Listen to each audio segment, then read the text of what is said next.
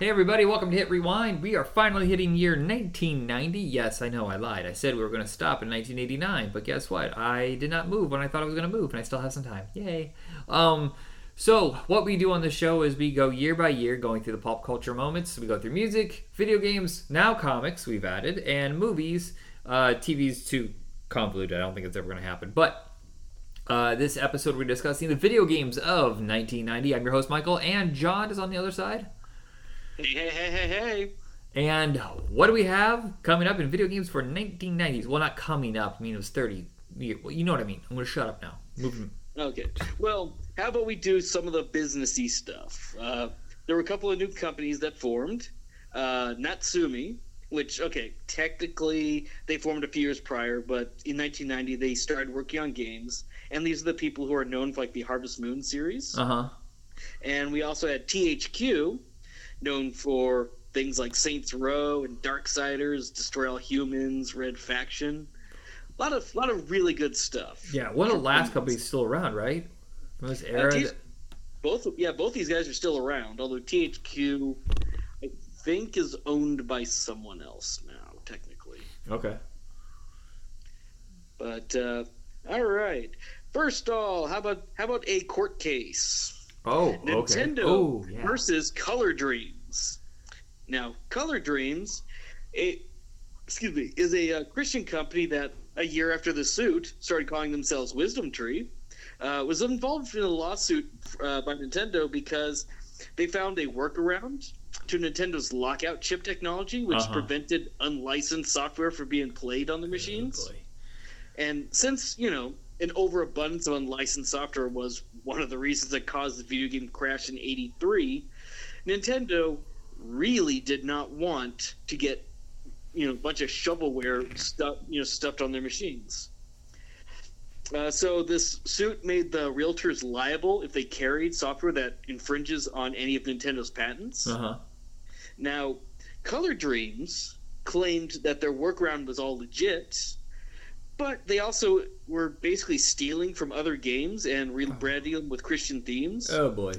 Like, their most well-known game is Super 3D Noah's Ark, which is basically just... Okay. Which is basically Wolfenstein 3D reskinned, where instead of Nazis in a World War II castle, you're Noah shooting sleep-inducing fruit at animals on the Ark. Okay. Look it up. It's insane and so very obviously stolen. Looking it up right now. 3D game. Yeah, oh man, yeah. That is some ugly. Oh dear Lord. Yeah, and they stole things from like Mario Brothers 2 and a few other games. So it's basically, it's like, they're still around, I guess. What? But no one's really, I think they're just selling their stuff like on PC and online. But Game Genie for the NES came out. Now, this was a cartridge that, for all you youngins, there was a time when you put cartridges inside the player, like a VHS machine. Or actually, no, these days it'd be a Blu-ray or a DVD, but it was a lot harder and you had to plug it in. This was a cartridge that you plugged your cartridge into to stick it in the machine, and what it would do is, manipulate aspects of the game. Yeah, these things are technically still around now, but they're a little more just software encoded as opposed to this as physical hardware. But these codes that you could manipulate were basically just cheat codes. You had infinite lives or level skips, but on occasion you could actually access hidden content that was still in the game. Okay. And that's technically, you can still do that in some games as long as it's not physically removed from the coding, but you have to be much more PC literate than I am to do stuff like that. But this led to Nintendo suing the makers, Galoob, and ultimately Nintendo lost. But even though they managed to halt Galoob from selling the thing for a while until the trial was actually over, which is kind of messed up because ultimately it cost Nintendo more money because not only did they have to, pay stuff at the end, they also had to pay for all the profit lost by Gloop during the time that they weren't allowed to make the thing. Oh, wow. That's a huge loss. Yeah, because it didn't technically interfere with anything. It was just, it's coding goofing, but it didn't physically, like, I forget what it was, but basically, like, it wasn't as cut and dry as literally someone bypassing, copyright code. But this kind of led the way for the ones for the Genesis, the Game Gear, the Game Boy, all these ones. So they all ended up, it became a big thing. Mm-hmm. As I said, and these are technically still around. They're a little more like software patches at this point, though. So, a couple of arcade games that we got. Michael Jackson's Moonwalker. Oh my gosh. Yeah, loosely based off the film. This was this beat 'em up. Used a few of the set pieces, mostly the Smooth Criminal sequence. And you basically just kind of run around kicking and shooting magic at your enemies. Yeah, it's not a bad game. I kind of liked it. It was a big deal, I think, on the Genesis, right? Oh, yeah. Yeah, that's actually where I played it, was the Genesis version. But the thing is, like, yeah, you could you had this dance attack that would force all the enemies on screen to dance along in these little choreographed moves. And so they, of course, died. And if you're lucky, you could find Michael's pet monkey Bubbles, and then he transformed into that weird-ass robot from the film, and he, like, shoot lasers and missiles and stuff, and this was a weird fucking game. But yeah, the chiptune versions of all the Michael Jackson songs were pretty fucking lit.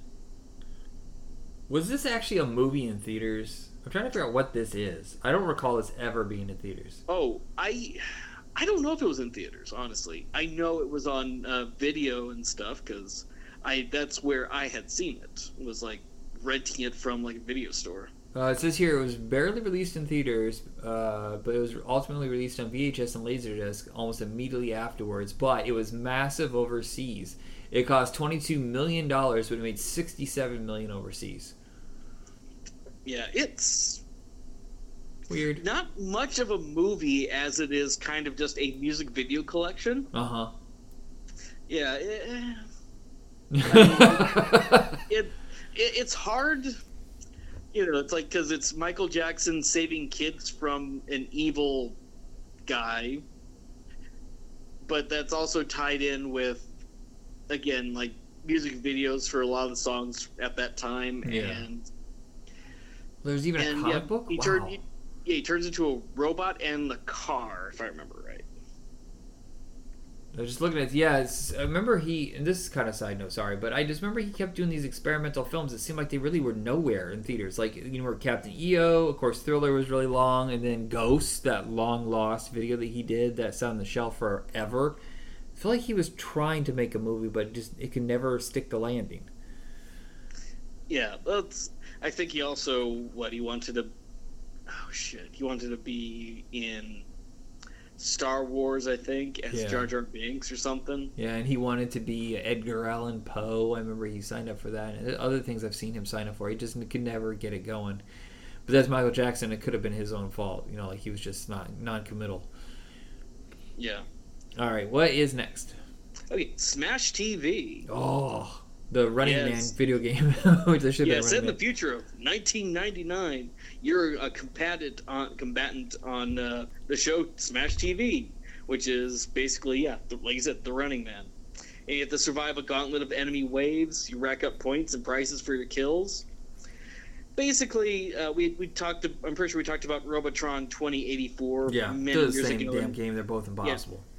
Yeah, it's basically the exact same thing, and it is definitely a very difficult game, but it was a lot of fun, and it was also just pointlessly violent and gory. Yeah, well, the arcade version is much better than the home version, which is what I played recently. Yeah, well, that's the thing with all these games, because the next one was also on a home console as well, but definitely did not work as well. Pit Fighter. Oh my god. By the way, I think that's a movie. I think someone made a movie out of Pit Fighter, which at the time looked cool, but decades later, no. No. No, I mean, it wouldn't surprise it. You could easily do it because it's just a, fighting game where people beat the crap out of each other. Basically, this is one of the first games that used digitized actors on, filmed on blue screen sets. Uh-huh. We would later get, a little more perfected version of it in Mortal Kombat, but, basically, it was the first to try it, and it didn't look like garbage. There's not much to say about the game. It's a pretty substandard fighting game. But it was early in that kind of world. But also, I didn't realize there was a home version by Tengen, the weirdo Atari spin-off company.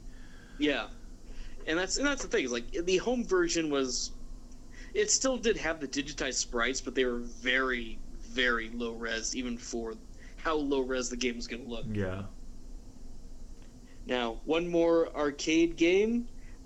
This one I know I've played, but I definitely did not realize how much that this thing could do. But it's G-Lock Air Battle. I don't know this one. It's a spin-off of the Afterburner franchise, and basically the game looks and plays like Afterburner. Oh, boy. I can't play those games because they make me so sick. The way because if it's a flying game but it's top down, almost I can do it nonstop. But if it's front, you're right behind the plane, I get so nauseous. Oh, you'd have the worst time with this because there was a special type of cabinet for this one called an R360. You strap yourself in. Oh boy. And the cabinet itself could rotate a full 360 degrees. No. Just no. I know I've played this, but I've never done a full 360 loop in it. I'm looking at the cabinet right now, and holy shit.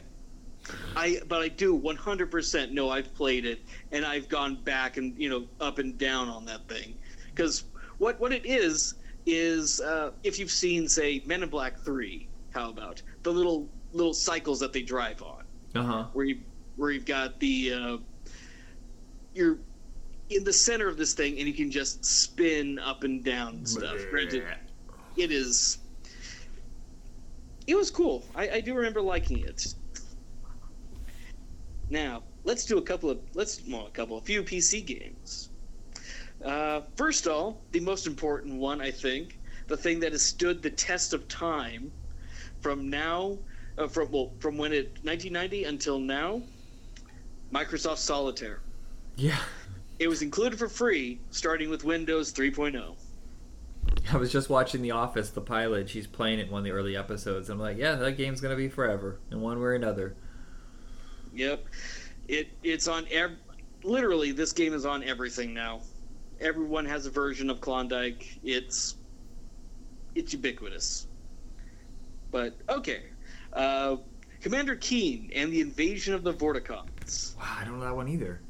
This is the first game by id Software. They were under a different name, but basically it's this episodic little platformer. It was actually released by Apogee, and how I got hold of this thing was like they would put the first episode out as shareware. Get you hooked on it, and then you buy the rest. Now, it's fairly generic.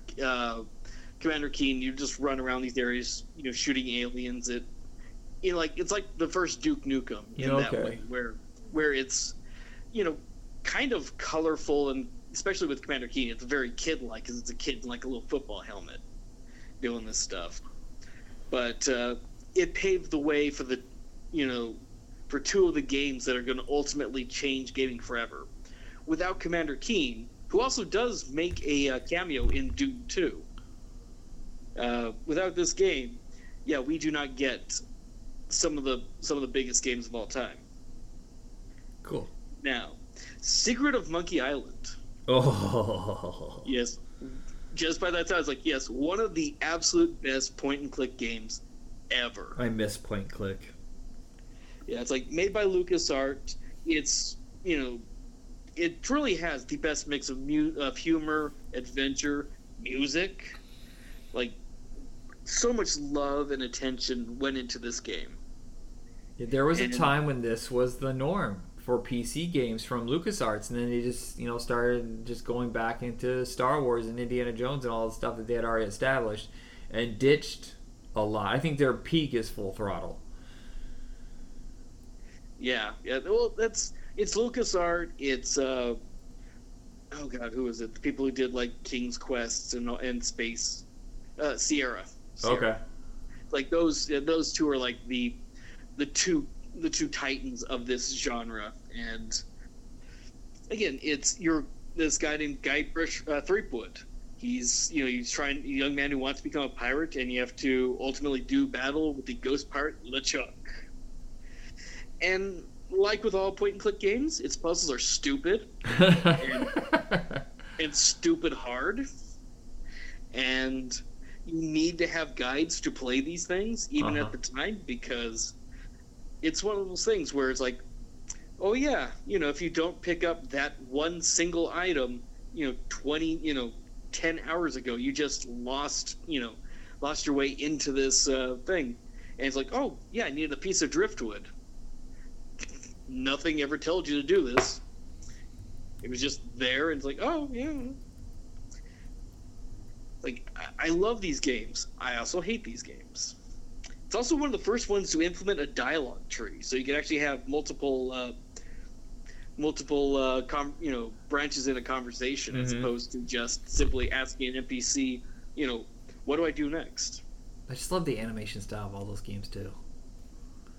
Yeah, I love the remastered versions of them because they take just how good that is and make it look so much better. Yeah, because you can see back then the deep pixelization of it, which kind of kills it a little bit. But now, this one I played the absolute shit out of. Wing Commander. Oh, I just tried playing it. It doesn't work on a console. It has to be on a PC. Yeah, no, you need to have a flight stick. There's no way to do that on just on console at the time. Like once you get to like PlayStation, when you had an analog stick. Okay, yeah. Then you have a flight stick on your controller. But you're a rookie pilot in the Terran Confederation, fighting the evil cat-like Kilrathi in these space dogfights. If you do well, it'll lead you down a path of victory where you take out one of their major forward operating bases. And if you don't do well, your missions start to turn defensive in nature, and it's leading to all the humans retreating from the sector of space that you're in. So you actually had branching pathways depending on whether or not you were actually good at the game or if you sucked. Yeah, that fucking movie, I was so excited, and I was like, oh no. Well, especially because the movie was written and I think directed by the guy who made the games. Yeah, you would just think, but no. It was pretty brutal. Yeah. But, as you played the game, you would progress, you get promoted, you start flying all kinds of different ships. They all handled differently. It was really good. Although, what's funny, you could never actually exit from the game. What? When you quit, the game actually does not just end, it actually crashes. And it was a bug. They couldn't figure out what the hell was going on. They couldn't figure out why this bug, no matter, where it was. So they basically they took the error message that you get when it's saying like, oh, error, blah, blah, blah. And it just says like, thanks for playing Wing Commander. Weird. So they just hide the fact that the game will crash. And it's just like, thank you. But, all right. How about some Genesis games? Yes, please. So, Columns came out. Yay! I love Columns so fucking much. Yeah, it's like Tetris is like the main classic puzzle game for a reason, because it's so amazing. Columns is still just as freaking good. Yeah. It's this match 3 puzzler where you match 3 colors and shapes horizontally, vertically, and diagonally. Now, this was also released in the arcades at the same time, so you pretty much could go, day and date. You play in the arcades. Oh my God, this is amazing! You go to Toys R Us. Oh look, there's Columns, and it plays just like the arcade version. And I will say, this is around the craze of all the puzzle games, for like the next 5 years, and they really kind of got it right the first few, times. Dr. Mario, Bejeweled, and Tetris are kind of the kings. I tried playing one the other day. It was so fucking confounding, and I could not figure out how to do it. And it drove me nuts. And I think it was one of the bigger ones. For life, I can't. Oh, it was Yoshi's Cookie. I fucking lost on that one. Yeah, I think I've played that one, but yeah, I didn't dig that one. Pac-Mania is good. I remember that one. Now, one that I like, that did get a U.S. release, but totally reskinned, and we'll talk about that later, of course, but I won't tell you what it's reskinned as, but it's a Japanese game called Puyo Puyo. I feel like I've played this. You have. Oh, I can almost guarantee you have, but when we get to its release, we'll talk about that one. Okay. That's, I think, U.S. release was probably like 94, I think. 94, 95. But Castle of Illusion, starring Mickey Mouse. I know I'd mentioned this one on one of the prior shows. This is definitely one of the best Disney games, not even made by Disney. Yeah, I remember this is the time when, for some reason, they started finally getting licensed games right. I feel like Bugs Bunny had a couple good ones, and Disney was getting really good, and, because you're suffering years of bullshit. 1990 is pretty bad for licensed movie games, though. Yeah. Oh, yeah, there's a ton of those that came out that I'm not even going to talk about.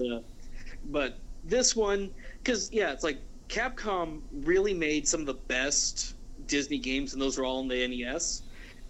Castle Illusion was flat out made by Sega, and it's beautiful. It's like one of the most colorful, like appropriately so colorful games. And basically, it's like you're Mickey trying to save Minnie from this witch named Mizrabel. And you go and all this, basically the Castle of Illusions has all kinds of crazy stuff in it. And I mean, if you've got the little mini Genesis that came out a couple of years ago, you got a chance to play it. But Strider. Now, we missed the arcade release of this in '89. Strider. I feel bad because Strider is amazing. It's this hack and slash platformer where you run around this dystopian city fighting the forces of the evil Grandmaster. You got a sword and go around hack and slash things. Okay, yes, I actually own this. I fucking forgot I did. It was pretty hard. I got this and I got Street Fighter 2040, not the same Street Fighter, people. Oh, we'll be talking about that one. Yeah, I got both of them at the same time. I got so confused on which one was which. But what's funny about this, sad about this really, is this is a really influential game. Like design-wise, character-wise, it's you'll find if you ever play this game, you'll find its DNA in stuff like God of War, for God's sakes. I mean, there's a lot that this thing did, but unfortunately, most people are going to only get to know Strider from the Marvel vs. Capcom games, because that's the only place that he's in now. No, that's not true. They did do a remake of the original. I was looking. There's a new one. As it's more like a Metroidvania type game than the original hack and slash, and that one's really good. But again, it was like an arcade title, and as I said, most people only know him as a fighting game character.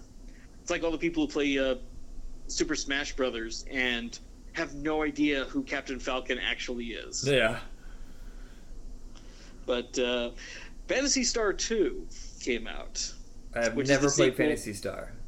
Well, the first one, it's like this monster RPG and kind of the killer app in a way for the Sega Master System. But this one was bigger, and it was so much lengthier and had a much more mature story. When I say bigger, I mean that this was the first console game to be on a 6 megabit cartridge. So it's graphically this thing was pretty impressive. Like I said, lengthwise there was a lot they put into this sequel to kind of, they really wanted it to be like on the Master System. They wanted this to be the killer app. They wanted people to just stick a lot of time in there. And it did well. Let's not get up. But honestly, the series didn't really find its stride until the fourth one, because that's the one that that everyone knows and everyone loves. I don't know that one. Sorry. I feel bad for you. I know. But all right, the last one for the Genesis, John Madden Football, aka Madden 90. It has begun. This is the first one in the unending Madden franchise. Oh wait, it's still going? Yes, they're still making Madden games. I had no idea. Yeah, so that's why I referred to it as Madden 90, because it'd be like, oh, Madden 2K20 at this point, 221, I think. So it's like, but it's a normal sports game. I didn't play it. It has to be weird and goofy for me to want to play it. Yeah, I try playing football games, and I just don't get the appeal. I played hockey and baseball, but yeah, the football, just no. All right, let's jump and run through a bunch of NES games, and then we'll call it quits.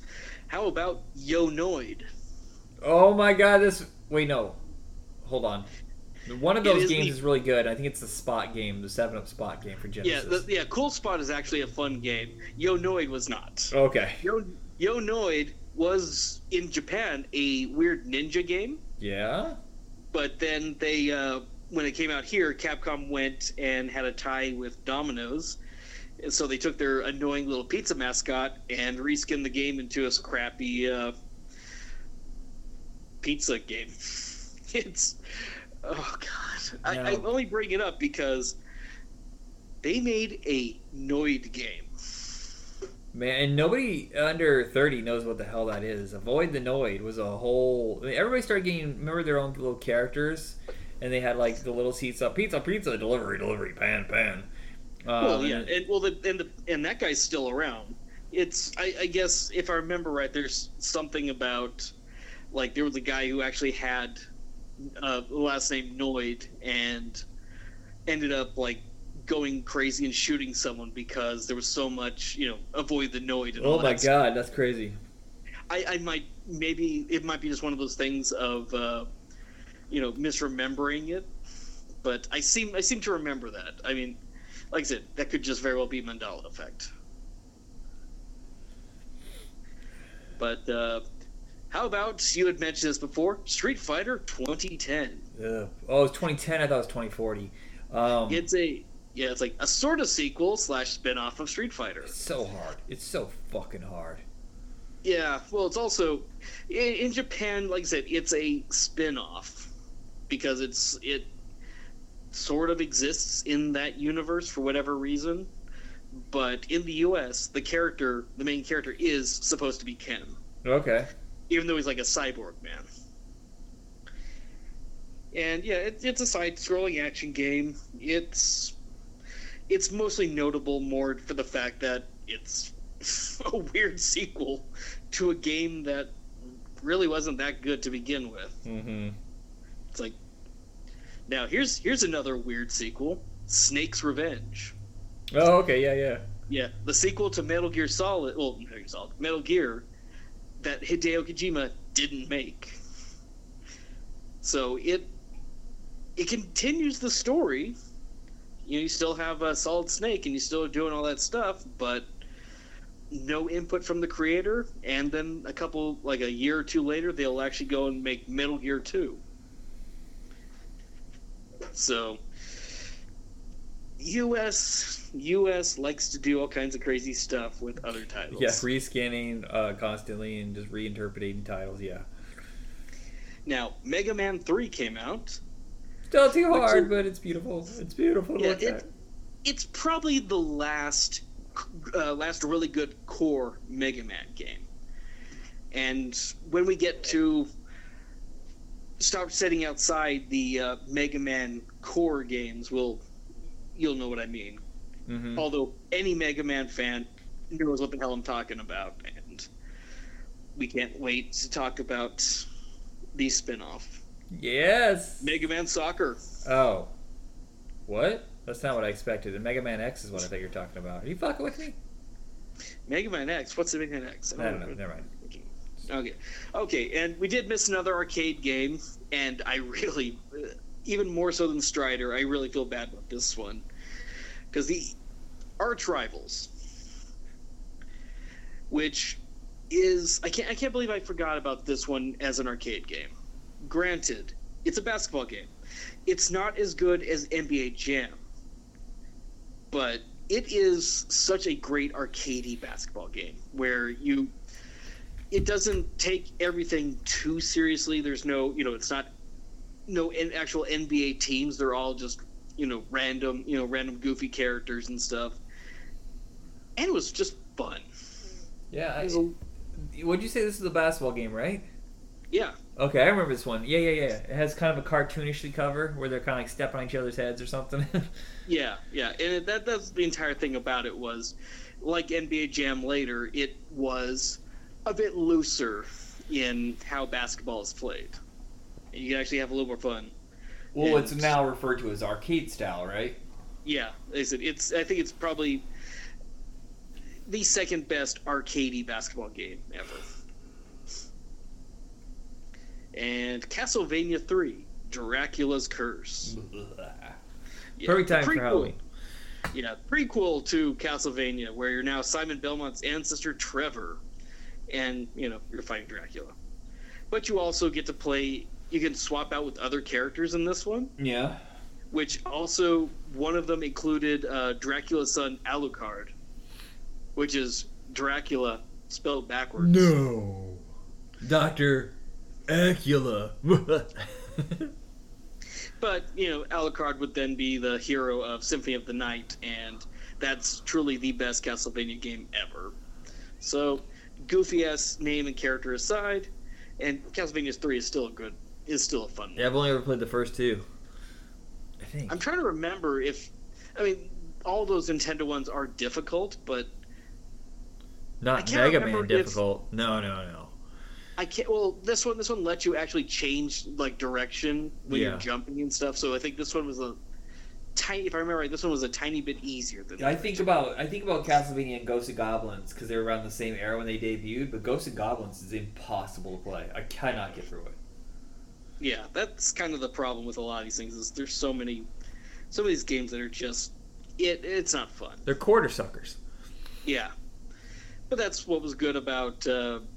Having these things on console and then getting a Game Genie. Yeah. Synergy with my ideas. All right.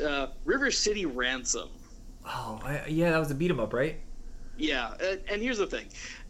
I think I've mentioned. I know we mentioned Blaster Master as being, I think, possibly my favorite game on the NES. Maybe River City Ransom is. Blaster Master still has better music. My favorite will always be Dragon Warrior. I'll take no further comments at this time. But this was an open world action beat 'em up RPG. It's like, imagine Double Dragon, but then you could also power up your character more, and it was a hell of a lot sillier.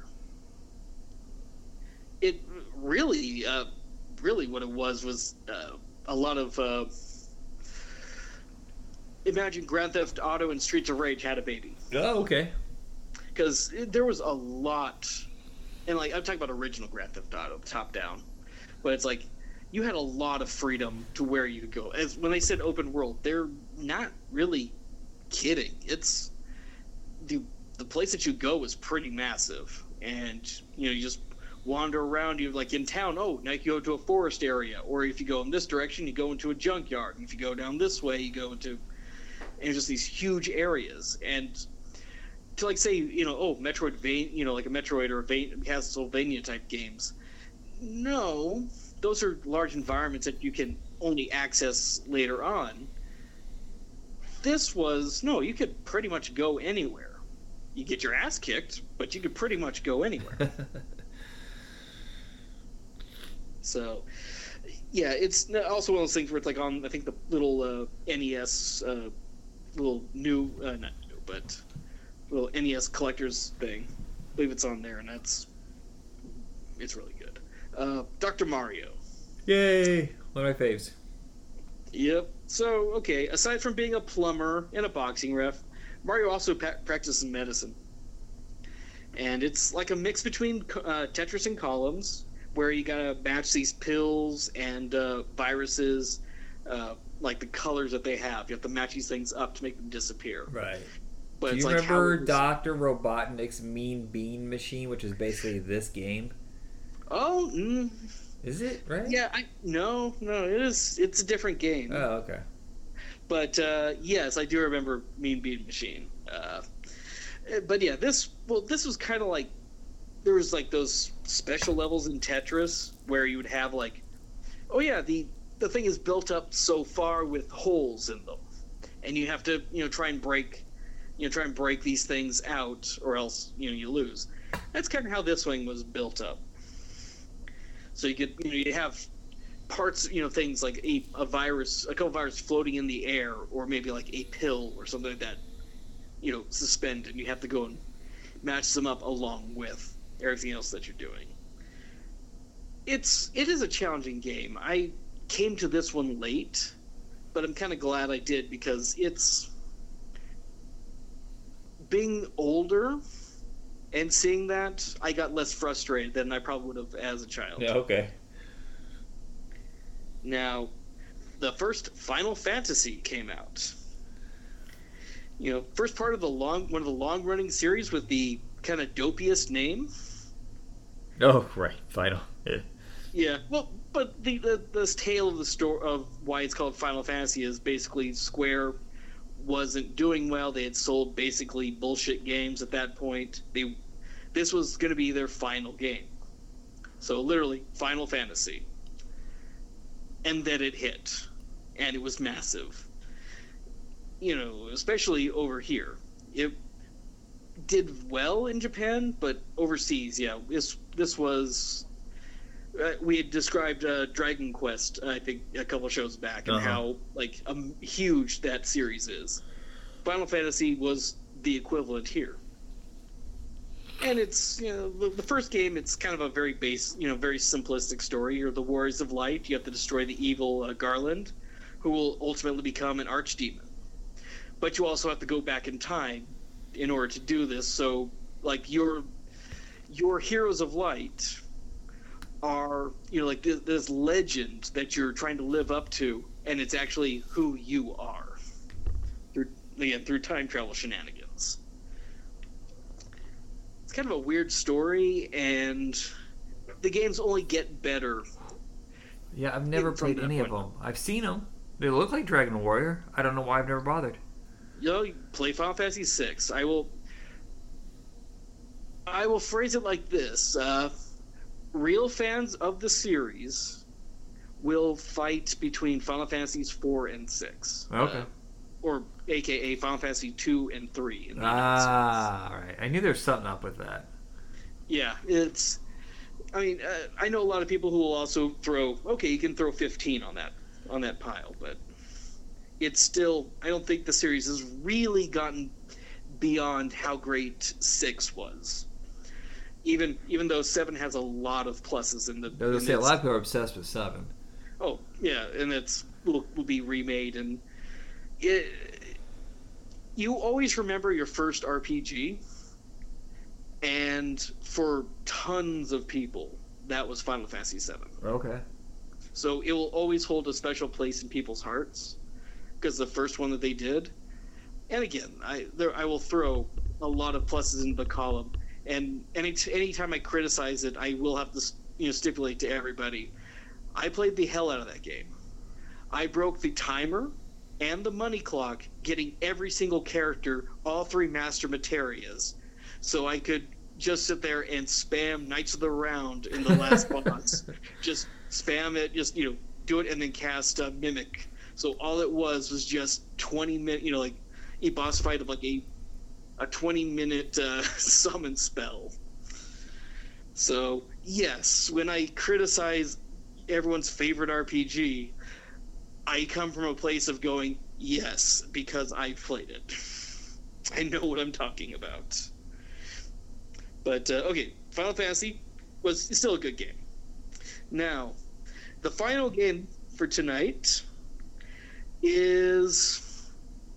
What do you think it is? It's the best-selling game of all of 1990. It's the third best-selling NES game ever. Mario 3? Yes. Well, Okay. I was gonna add one more thing, and that was it debuted in a movie.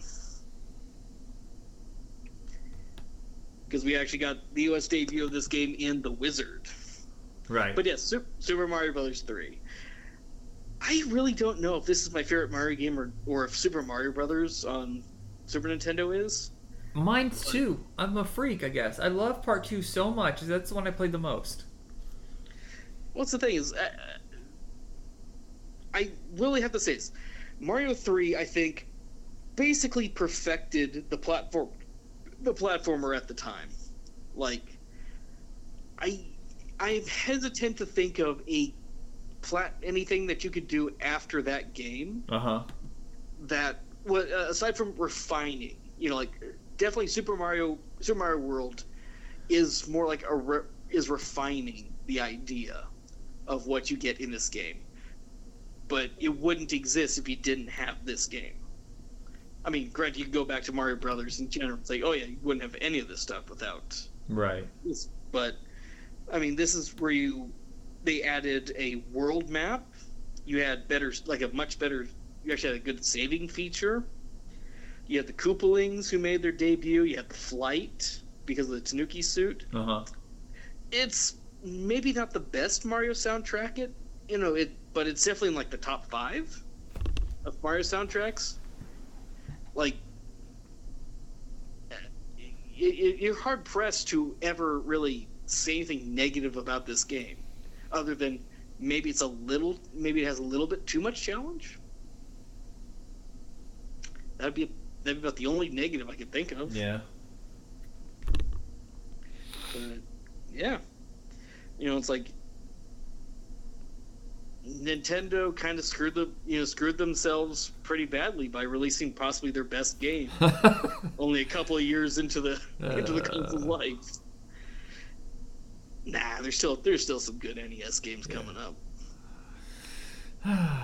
Sorry, I'm getting kind of pooped. But yeah, that's all I got. Okay. Coolsy foolsies. Sorry, I'm tired. Alright, so everybody, that is it for 1990 on video games. Check us out on Facebook under Hit Rewind, and where can we catch you?